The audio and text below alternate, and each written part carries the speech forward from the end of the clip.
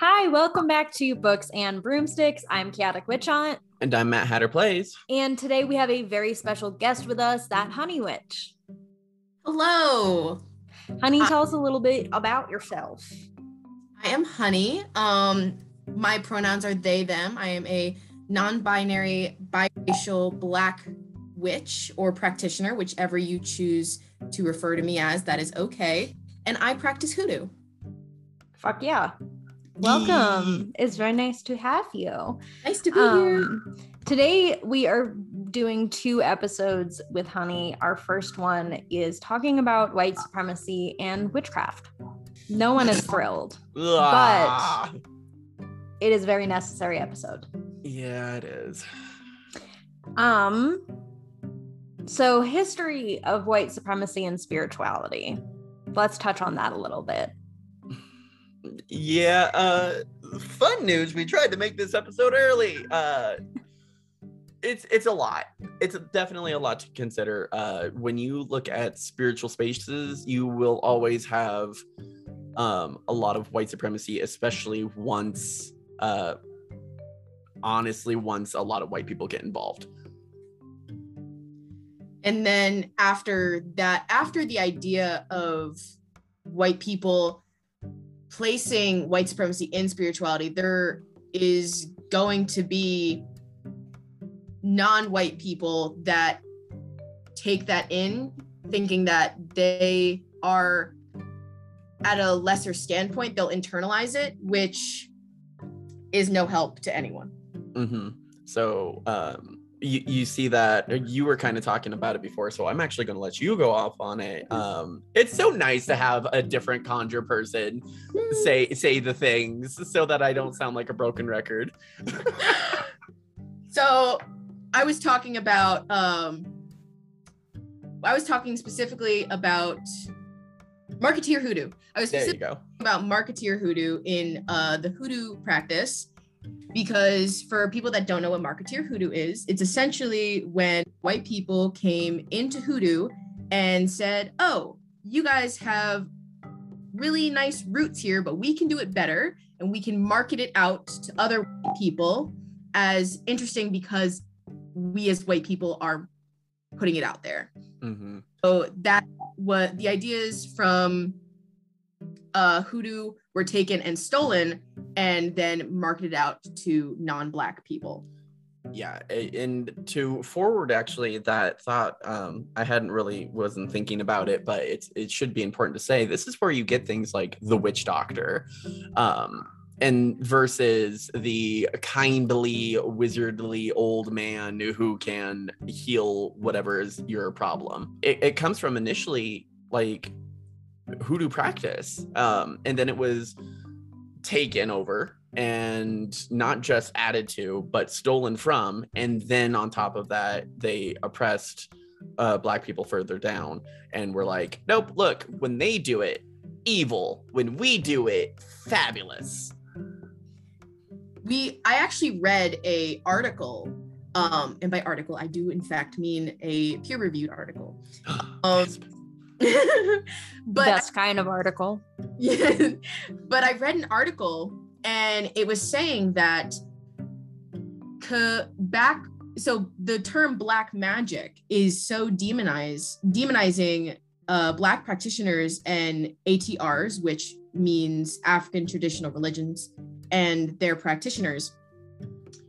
And the idea of black being negative stems from white supremacy. Mm-hmm. I can definitely understand that and see it, because it's just so exhausting because it doesn't just go from hoodoo as well. Like anytime you see we'll even specify more about it, like a white man take control in a spiritual moment or a spiritual situation, they automatically have to oppress somebody else and make themselves look better. It happened with Wicca as well. They took a bunch of things. Yeah, they took a bunch of different aspects from all these other religions and they were like, we're white, so we made it better. There's also lots of academic papers. I can think of one off the top of my head talking about how occultism influenced Hitler and his regime, which I will give the name of the article in the description of this podcast episode so people can go and read it for themselves. But white supremacy and spirituality, I think, as was said by Honey, I believe, and I'm not sure if they said it in this version of the episode or the one we had to trash. White supremacy and spirituality has been around as long as white supremacy has been around.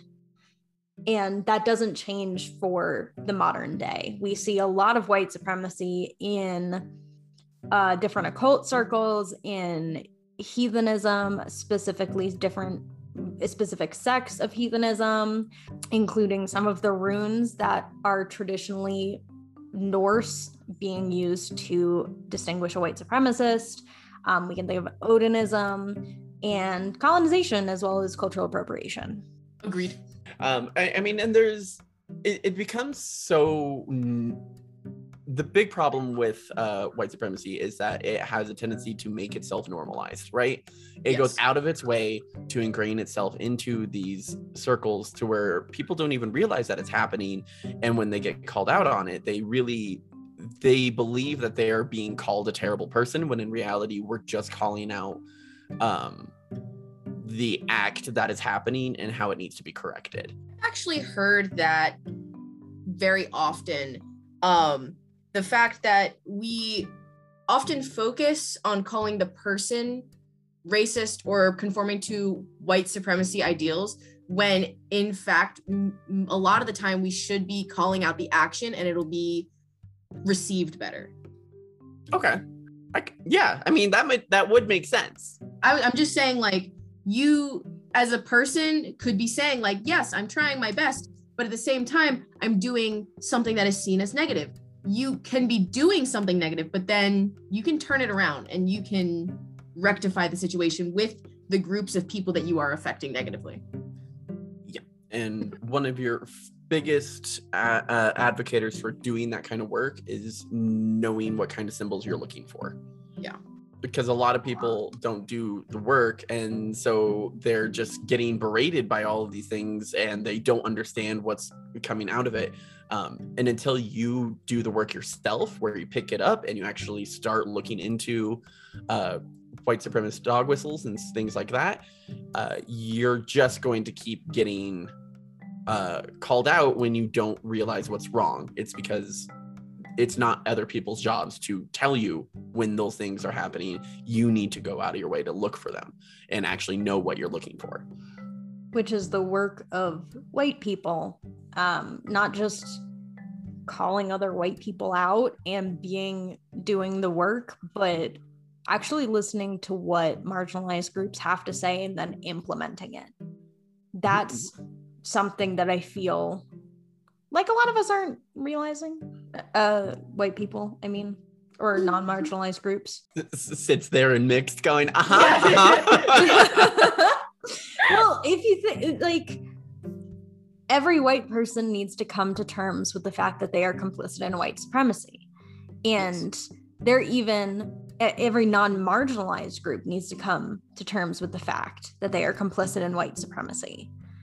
And furthermore, understanding that complicitness in white supremacy isn't just making a tweet and sending it out, it's making your space inhospitable to white supremacy, which everyone needs to do.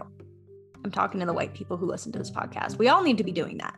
And to go off of that, I actually made a video a while ago talking about how I'll see white people have in their like social media bios, like anti-white supremacist, BLM, anti-racist. And I'm like, okay, but at the same time, what's the work that you're doing to go along with that? Mm-hmm. And I got a lot of comments saying, like, well, I'm just letting people know that they don't belong in this space. And my thing with that is, yes, that is good. But at the same time, are you doing it are you doing it to let other white people know that you are like all of those things? But what are you doing for the like people of color, you know? Like, because you don't automatically get to be a safe space because you say those things. The amount of people that I've seen have BLM in their bio, and then when they're called out by a person of color for something problematic they're doing, take it out of their bio. It's horrendous. Yeah. And yeah, it's a flex, not a ideology if you just stick it in your bio. Allyship is not conditional. You don't get to say, well, if you do something that I don't like, or you call me in or call me out in a way that I don't like, I'm going to stop using my platform to help you guys. That's bullshit. And I have seen that happen today, which was goodness. It is a fucked up principle to operate off of and part of the problem. Mm-hmm. Well, and a lot of those things that get called out are things that are like, especially in a spiritual sense, things like cultural appropriation, working outside of your regular formats. Like, I'm sorry, but if you're going to work in Comedicism, you need to have a very deep understanding of what you're getting into. If you're going to work into attempting to talk to a priest from an ATR, because yeah, initiations are possible for white people, but do you realize just how hard it is to actually do that? You don't get to just work with a any kind of Orisha. There we go. Words are hard today. Another aspect that Honey and I talked about recently of white supremacy being very present in modern spaces is people believing they can talk to any deity, any entity, even if it's from a closed practice. Just casually have a conversation with them. Yeah, I mean, like, yeah, how would you know the decorum, first off?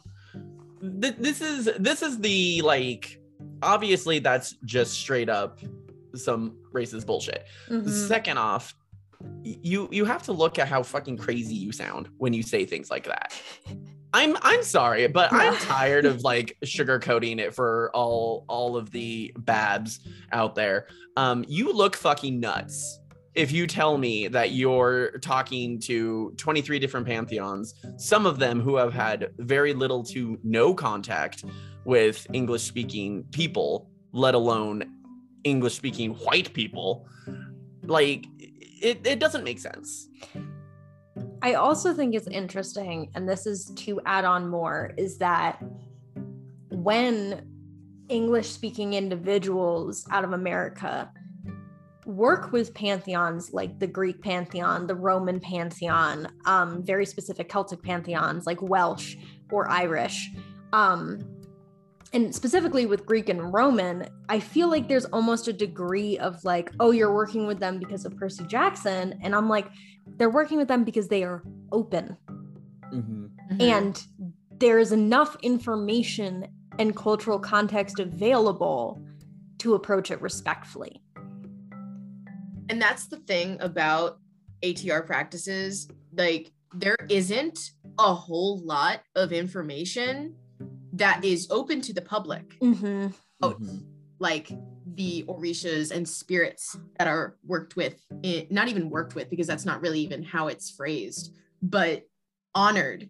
So if people want to go and say, well, I'm talking to, like, name a specific Orisha, then it's like, where are you getting your information from? Because that's wild.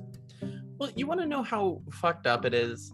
You, like, people on the internet space are willing to take the time to learn how to quote unquote work with the Fae, but they won't take the time to find out what the decorum is supposed to be for any other culture.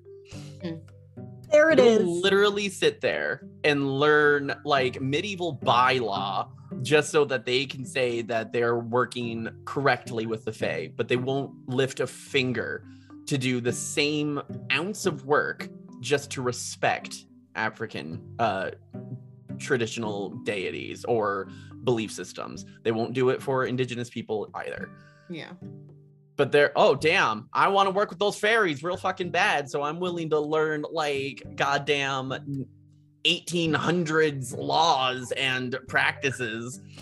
I will also add on that I feel as though people do not treat Jewish practices with any ounce of respect that they would do with, in terms of like working with the Fae and medieval practices. I've seen way too many people be like, will not do any research in terms of Jewish practices or practices heavily tied to Judaism and just kind of hop in there. Well, and that's exactly what goes back down to white supremacy. It's because white people have been taught that they can have access to whatever they want. And if it's something that's already white, then you simply have to learn the rules. But if it's anything else, they're unruly barbarians. As well as that idea that you can have access to whatever you want is very much influencing cultural appropriation. Yes. The idea that, oh, if it exists like in a store or it exists anywhere on the earth, I can have it. It truly comes from a place of privilege. Yeah. And the thing with the privilege is that in a lot of white-centered practices, there's a fair amount of like written tradition, while in others it's mainly oral tradition. So coming from a place where you can just have a lot of written text that describes the rules and regulations of a practice is very different than having to find a mentor and knowing what rules have to be followed for indigenous practices and ATRs. So if you want to start looking like a anti-white supremacist, which not so low key, that's what you should be trying to do. You need to start looking at what your day-to-day looks like. It needs to look like more respect and more worldly understanding. It's exhausting to sit there and explain that you're on stolen land and people just going, well, I don't have any of the resources, when honestly it may not be written down, but the work has already been posted. A lot of other people have already started this work. It's not hard to look this stuff up. I mean, for God's sake, pick up a book. Like it's not a challenge. Like, there are plenty of really good books out there that written by people of color. How to be anti-racist, be anti-white supremacist, and then you can implement them into your spiritual practice. And even seen in the past where things have gone unnoticed. Right now I'm listening to They Were Her Property. And it brings a lot into today's focus, where I'm like, holy crap, white women think that they're untouchable because they've been convinced that they are. Like, learn your histories, learn from BIPOC individuals who have already started. They've posted the work, they put it into print. If you get the book, you're actually helping them as an author. Like, it all goes full circle. Literally, anti-racism work can literally supply for more anti-racism work. As well as that, buying from businesses that support marginalized creators. Y'all put your money where your mouth is. Exactly. And that goes with books, and as well as buying from Black businesses and buying tarot readings from Black creators, and spending your money and putting your money into supporting those who are already doing the work. I've actually had people, and this has come up multiple times in my time on social media, where people have said to me, I didn't know that I could follow you because you practice hoodoo, and I didn't know. And I'm like, you say that you want to support support me, but you're afraid. I'm really confused. Like that's the most confusing things that comes up. Mm-hmm. A supportive position, but at the same time, like, why? How are you so brave and yet such a coward in one go? Like, that's fucking simple. How are you, like, going to say on one hand you are all of these great and noble things, but literally you don't do a single bit of it because you're quote unquote scared or you're quote unquote intimidated? Yeah. Don't pretend. Like, if you have questions, ask them. If you want a greater worldview, follow a greater worldview. Yeah. It's so simple. I don't know. Maybe it's because as a BIPOC person, it's exhausting. It's been exhausting, and it's just like we're repeating the very simple same shit, and it's not being heard. So it makes no sense to why it's still, cycling, why it's continuing. Yeah, go ahead. I think that's why it's so important that like white people educate themselves, because we already have, like, us as BIPOC people have already said a lot of things, like a lot of information, and no one's listening. They need to go out, gather that information, and educate themselves then. Further their... The library's been set up for you. You simply need to walk in. It's exactly. that easy. And walking in is probably going to be uncomfortable. Suck it up. Suck it up. I mean, I'm a mixed person, and half the time I'm going, oh no, internal bias, help. Yep. But I don't get a reprieve. Ain't none of us getting reprieves around here. It's 2022, honey. We're all suffering. Fuck you. He do be right though. Furthermore, learning about common dog whistles, especially in terms of like anti-Semitism and literal Nazis, is incredibly important. You would be surprised how easy it is for Nazis to just casually walk into a space. And if the white people around them are making excuses or aren't aware of dog whistles, then a Nazi has infiltrated your community. Mm-hmm. And that's important because you making your space inhospitable and educating yourself on all of these topics make sure that marginalized communities are not in danger. Because that's what it is if a white supremacist gets into your space, any marginalized individual in that space is in danger. Yeah, you want to call yourself a safe space, be a safe space. Mm-hmm. Do the work to put up the walls. Furthermore, making our spaces inhospitable to Nazis, like I said earlier, isn't just sending a tweet or putting BLM in your bio. It is really educating yourself, being very consistent in spotting it and removing it. If you see a comment and it's like, why can't I use white sage if it grows from the earth? You have a choice as a white creator. You can A, use the knowledge that you have been given by many indigenous creators on why, or B, block them. I think I can apply a conversation that I actually had yesterday about, like, as a minority demanding respect, because a friend of mine was saying that a coworker of theirs was like, oh, well, how does Honey get through life, like, demanding respect for their pronouns and their identities? And I said, well, if they're not going to respect me, what am I supposed to do? How am I supposed to survive?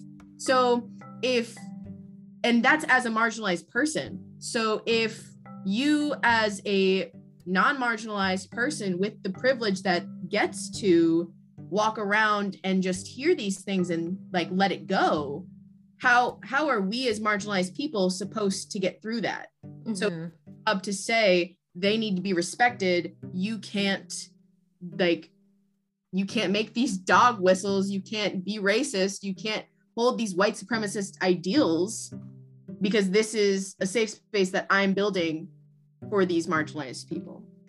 This is it's a really hard and exhausting conversation. So if there's a little bit of spaces in between things, it's because this has been I can't tell you the amount of times that I've seen Honey on their platform, and that I've known I've had to go through just the same conversation over and over. And that's why it's really important for us to have this kind of episode available, but it's just also very, very tiring to just sit here going, yes, again, yeah, figure it out. It's not that hard. To piggyback off of that, I will be putting ways to support both Matt and Honey in the description. I want quesadilla money. Quesadilla money for Matt, and you can buy a tarot reading from Honey. I'm also going to be literally just giving their Venmos. Monetary support and compensation. Reparations, the time is now. Give them money for food. Fabulous. I'm gonna wake up one morning and there's gonna just be like way too much dough in there, and I'm gonna be like, yes, all the nachos and quesadillas. Because this is 100% emotional labor for both of them, and even though it's an important episode, that doesn't mean that they were at all entitled to do this episode. They could have been like, no, we're not doing that, and it would have been okay. So buy them quesadillas, buy them tacos, buy them nachos. Or milkshakes. Ooh, or milkshakes. The only reason I am afraid of that is because they bring boys to the yard. Oh, I was like... Oh no, not the boys to the yard. Not the boys to the yard. I'm going to be honest, Matt, I don't think that is the worst case scenario. You need a little stress relief. Bring the boys to the yard. So I feel like we've discussed and touched on every conceivable topic without kind of pulling from more sources and more people for their experiences. We are planning a anti-Semitism and witchcraft episode in the future to get more in depth into that topic, because white supremacy and witchcraft is a super broad topic. Very important to talk about. Very important to talk about. Furthermore, there will be resources, articles, books in the description to further the conversation. You can find Honey. Where can people find you? You can find me everywhere and anywhere under That Honey Witch. Lovely. Please follow Honey. Show them support. Buy a tarot reading from them. All right. Any final thoughts?